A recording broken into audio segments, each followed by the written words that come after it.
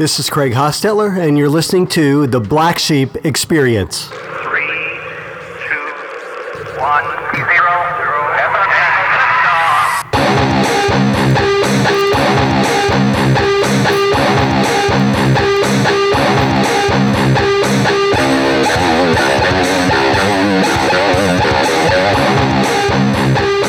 Hey guys, this is Craig Hostetler, and I am coming to you from the underground. Welcome to the Black Sheep Experience.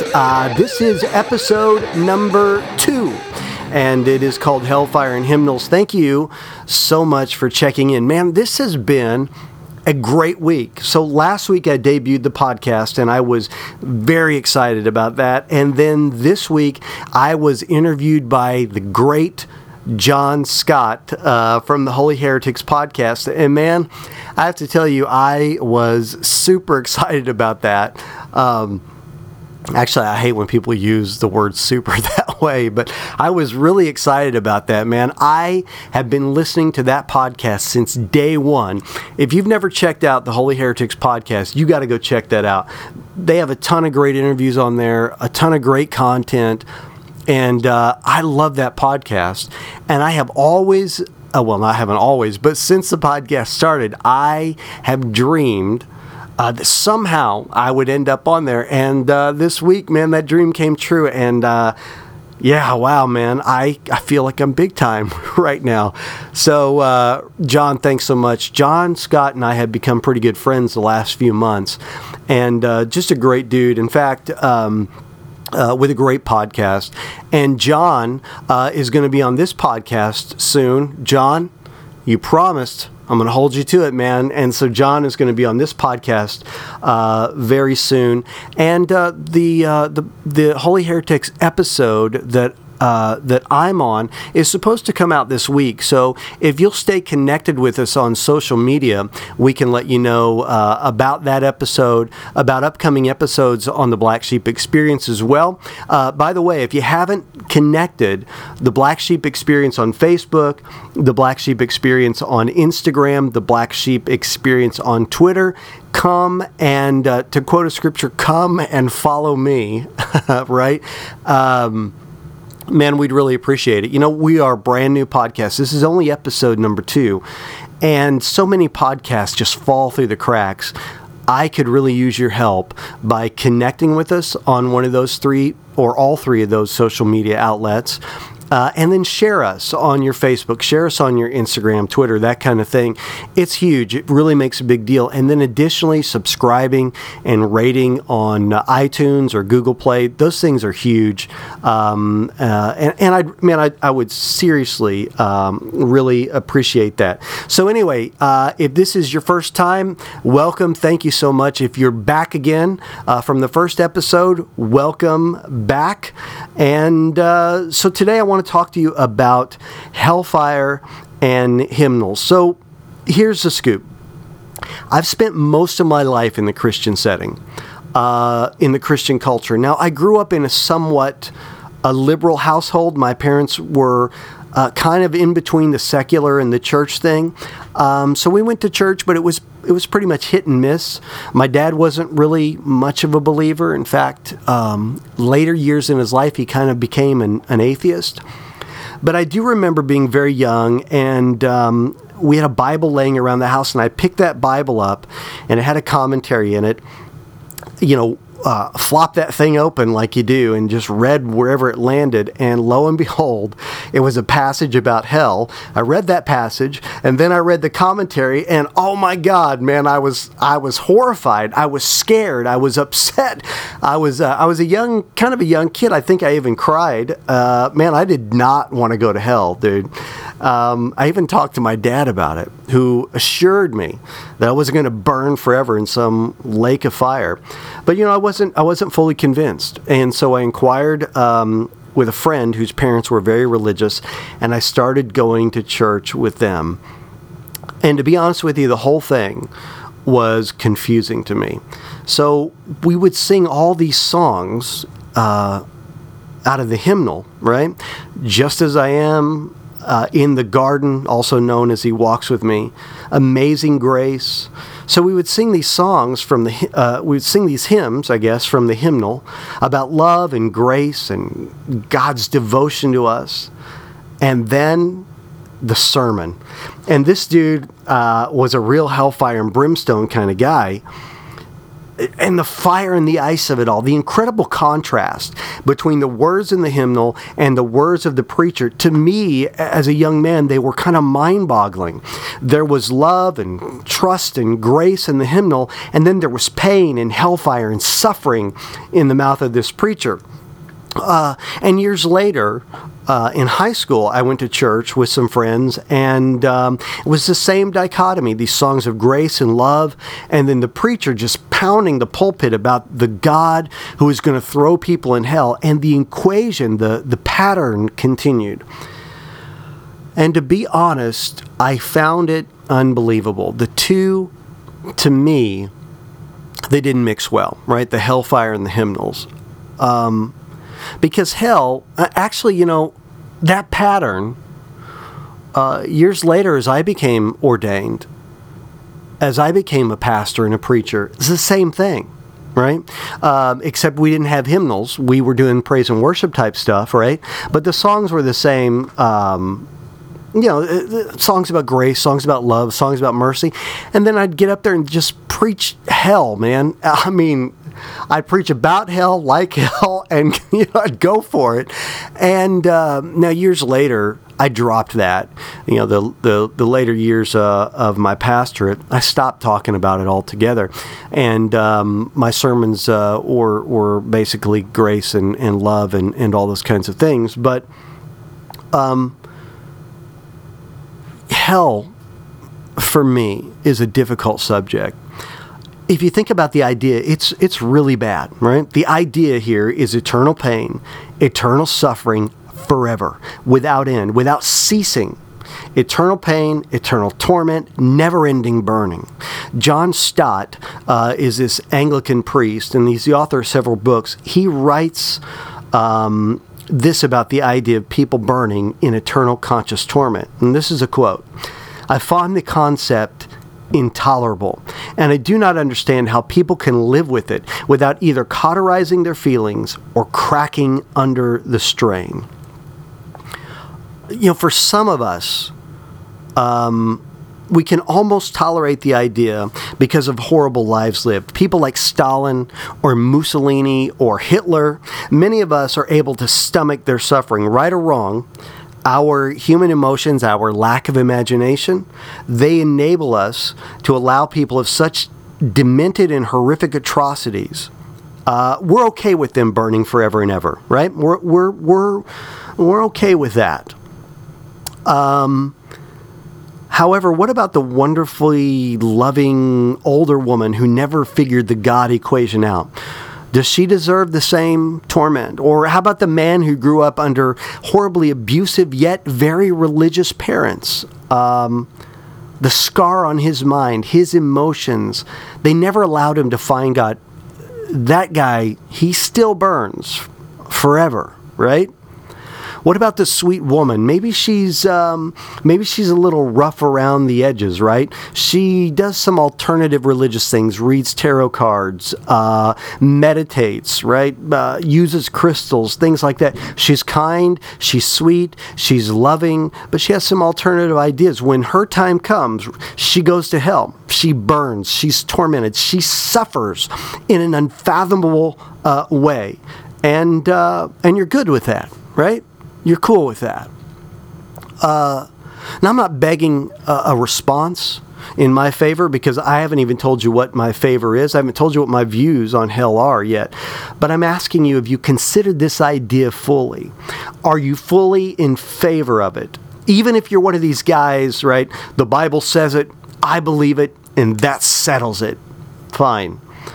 But do you in your heart? Because I preach the same thing. Do you in your heart? And I asked a pastor this earlier this week, and he stumbled and stammered over this. Do you think the crime fits the punishment? Do you have complete buy-in on the issue? And I'm not claiming a side here. But I do think there are things about this that don't make sense. Does it trouble you at all? So many, the idea of original sin is universal, right? Meaning that it affects everyone everywhere. All evangelicals would agree that sin was passed from Adam to all mankind. But righteousness and redemption, the righteousness and redemption of Jesus, it doesn't hold the same power. Meaning through Adam all have sinned, but through Jesus only a few are righteous. Does it trouble you at all that the actions of Adam and his tree, which brought sin to all mankind, were much more powerful, much more prominent, had much further reaching effects, without question, than the act of Jesus Christ and his cross? You have to agree, right, with the numbers alone, that Adam wins without debate. In fact, we would have to agree that what happened in the Garden of Eden was a much more powerful act. It completely dwarfs what Jesus did on the cross. Again, billions and billions will burn because of what Adam did, and very few will make it to heaven because of what Jesus did. So Adam's act is more prominent. It's much more powerful. Does Jesus undo all the damage of Adam, of sin? Does he just undo some of the damage? Where sin abounds, does grace abound all the more? Or does it just abound a little bit in a very conservative and minuscule way? Now, I can hear what some of you are saying already. Oh, man, this guy is a universalist. And I got to tell you, man, that's not true. I am not. But I don't have buy-in. I'm an individual, and I have every intention of voicing my contemplations without anyone's consent. I don't want your labels, and I don't want to be cast out. But for years I felt like I had to be silent on this issue. For years I felt like I had to be silent about my contemplations on hell and my lack of buy-in with it. And I'm not willing to do that anymore. And I think God's okay with the questions, even if you're not. Recently I spoke at AudioFeed. Now, AudioFeed is this, if you're not familiar with it, it's this really cool festival in Champaign, Illinois. And I think audiofeedfestival.com is the website. You should check it out. It is it's a really cool festival. But anyway, I have a very good friend of mine, Bob Beeman. I've known the guy for like 30 years, and great guy. Got a really cool ministry called Sanctuary International. So they have a tent at AudioFeed, and they asked me if I would speak there, and I did. I was very honored to do that. But I voiced the same concerns there. I told them I have a problem with the contemporary Christian rendition of hell. The contemporary Christian love and passion for people burning in hell. I have a problem believing in it, especially the way we teach it. I was honest and upfront, and I still feel that way. I don't have buy-in. Does it mean that I don't believe in the Bible? No. Does it mean that I want to cherry pick scriptures? Well, I think that we all do that personally. But no, that's not what I'm trying to do either. Does it mean that I want to lose friends over the issue? No, but I'm willing to. I don't know why we can't have questions, and I don't know why we can't have honesty. There's some interesting things about the idea, particularly whenever it comes to biblical literature. One of the ways that we prove our ideas and our belief systems are by proof texting, right? And that's where you gather a couple of scriptures and you build your theology based on that. It's the most common way of proving your view, but it's also the worst. The best way is to take the meta-narrative. Now, if you're not familiar with this, it is going back and saying, look, I realize that the Bible, all of these books were letters, and these letters weren't subdivided by chapters and verses, but instead, there was an entire theme and tone to the letter. The lines built an idea and a theology, for lack of a better word, and you would take the whole story, the overarching intention of the text, and you would allow the Bible to interpret itself in light of itself. For instance, there's a really great passage, right? Colossians chapter 1. The Son is the image of the invisible God, the firstborn over all creation. In him all things were created, things in heaven and earth, visible and invisible, whether thrones or powers or rulers and authorities. All things have been created through him and for him. He is before all things, and in him all things are held together. And he is the head of the body, the church. He is the beginning and the firstborn from among the dead, so that in him everything he might have the supremacy, and through him to reconcile to himself all things, whether things on earth or things in heaven, by making peace through his blood shed on the cross. Now, this creates an interesting dialogue, I think. Jesus is before all things, before sin, before Adam, before Eve, before the fall, before redemption.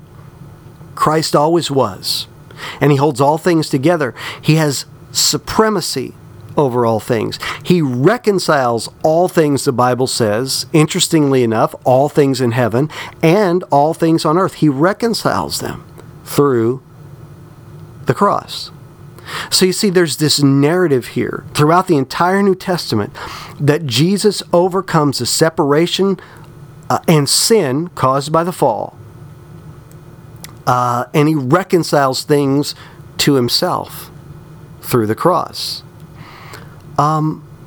There's something interesting about Jesus outside of the Scripture that brings light to who he is. In the days of Jesus, when he walked the earth, the Hebrew people, the Jewish people, they were torn between two dominant traditions present, right? And one of those was the house of Shammah and his teachings, which were very rigid, conservative. They emphasized adherence to the letter of religious law, right? The ethical principles, adherence to very detailed, highly legalistic rules. And then there was the house of Hillel. Now, Hillel was much more liberal. He emphasized open-heartedness, compassion, love. His tradition was much more concerned with having a right heart and doing the right thing and loving God above adherence to the letter and the rules. It was a people are more important than theology-based view, right? Now, interestingly, Jesus, on almost every single issue except for marriage, sides with Hillel. His ethics are no different. For example, there's a story, and these words are attributed to Hillel, who is long before Christ, and someone says to him, if God is so simple, then tell us the whole truth about God while standing on one foot. And Hillel accepts the challenge, and he says, love the Lord your God with all your heart, mind, and spirit, and love your neighbor. Everything else is just a conversation. Now, you've probably heard that before, right? Because Jesus says the exact same thing. When they ask him, what's the most important commandment? Remember his words, right? He echoes this view whenever he says, love the Lord your God with all your heart, mind, soul, and strength, and love your neighbor as yourself. And he says something powerful whenever he says, all the law and all the prophets hang on these two things. And this is a stunning statement, because Jesus is saying, listen, all these words, all these laws, all this legislation, all these rules, all this stuff that you've got going on, all this adherence can be summed up in two statements. One, love God with all your heart, mind, soul, and strength. And two, love your neighbor. Jesus places, in my opinion, this powerful emphasis on compassion. He places this powerful emphasis on open-heartedness, on grace, on loving kindness, on forgiveness that knows no bounds, right? Jesus is the one that teaches this unfathomable, unending forgiveness without condition, right? Without end. Well, within an innumerable way. Well, we might say 70 times 7, but his intention there, again, you could say, well, the Bible says 70 times 7, that's all I've got to forgive. What Jesus means, the meta-narrative is, you forgive in innumerable ways. And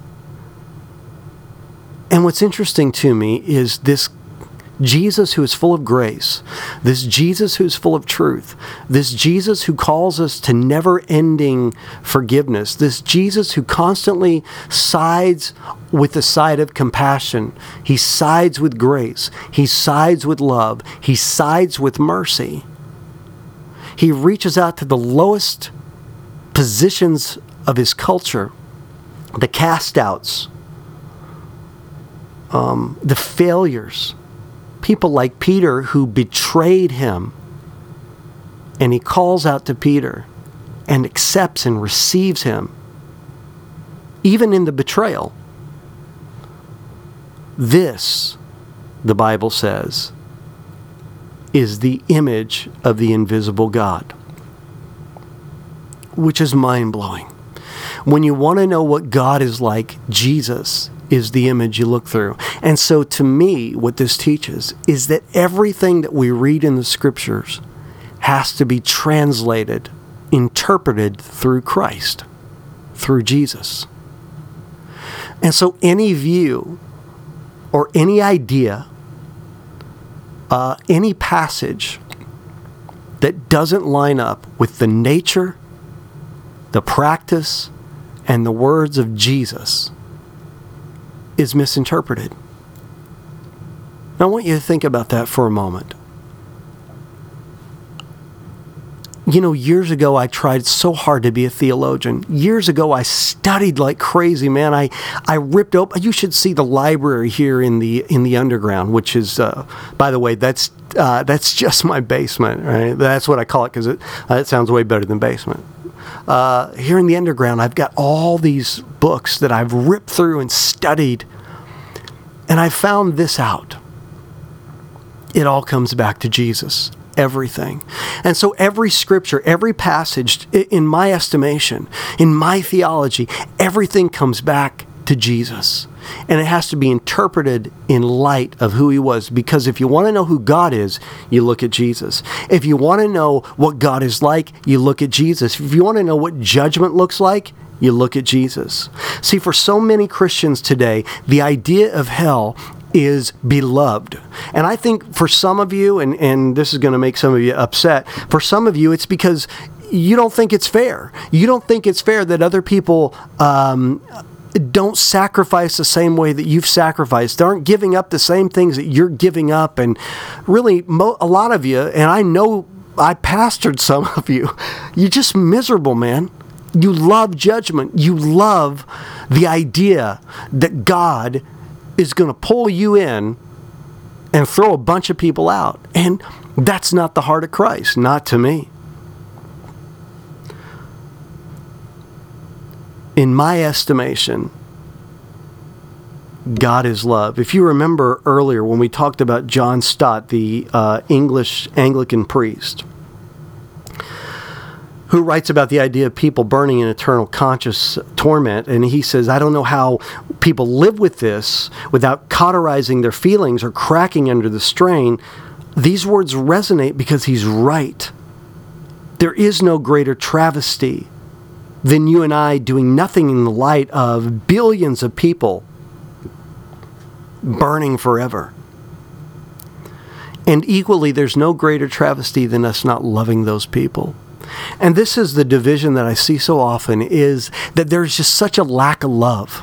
And there is this Shema approach to God, where it's all about the rules, it's all about the legislation, it's all about the law, it's all about doing things right, it's all about living the way that I live and interpreting Scripture the way that I interpret Scripture. You know, it's funny because as a pastor, towards the second half, at least, of my ministry, and I was in pastoral ministry for a few decades, right? Towards this, or a couple anyway, the more liberty I gave to Scripture, the more honest I was about my feelings, about all kinds of things, the less I had answers and the more I had questions. And you're going to find that to be true of this podcast.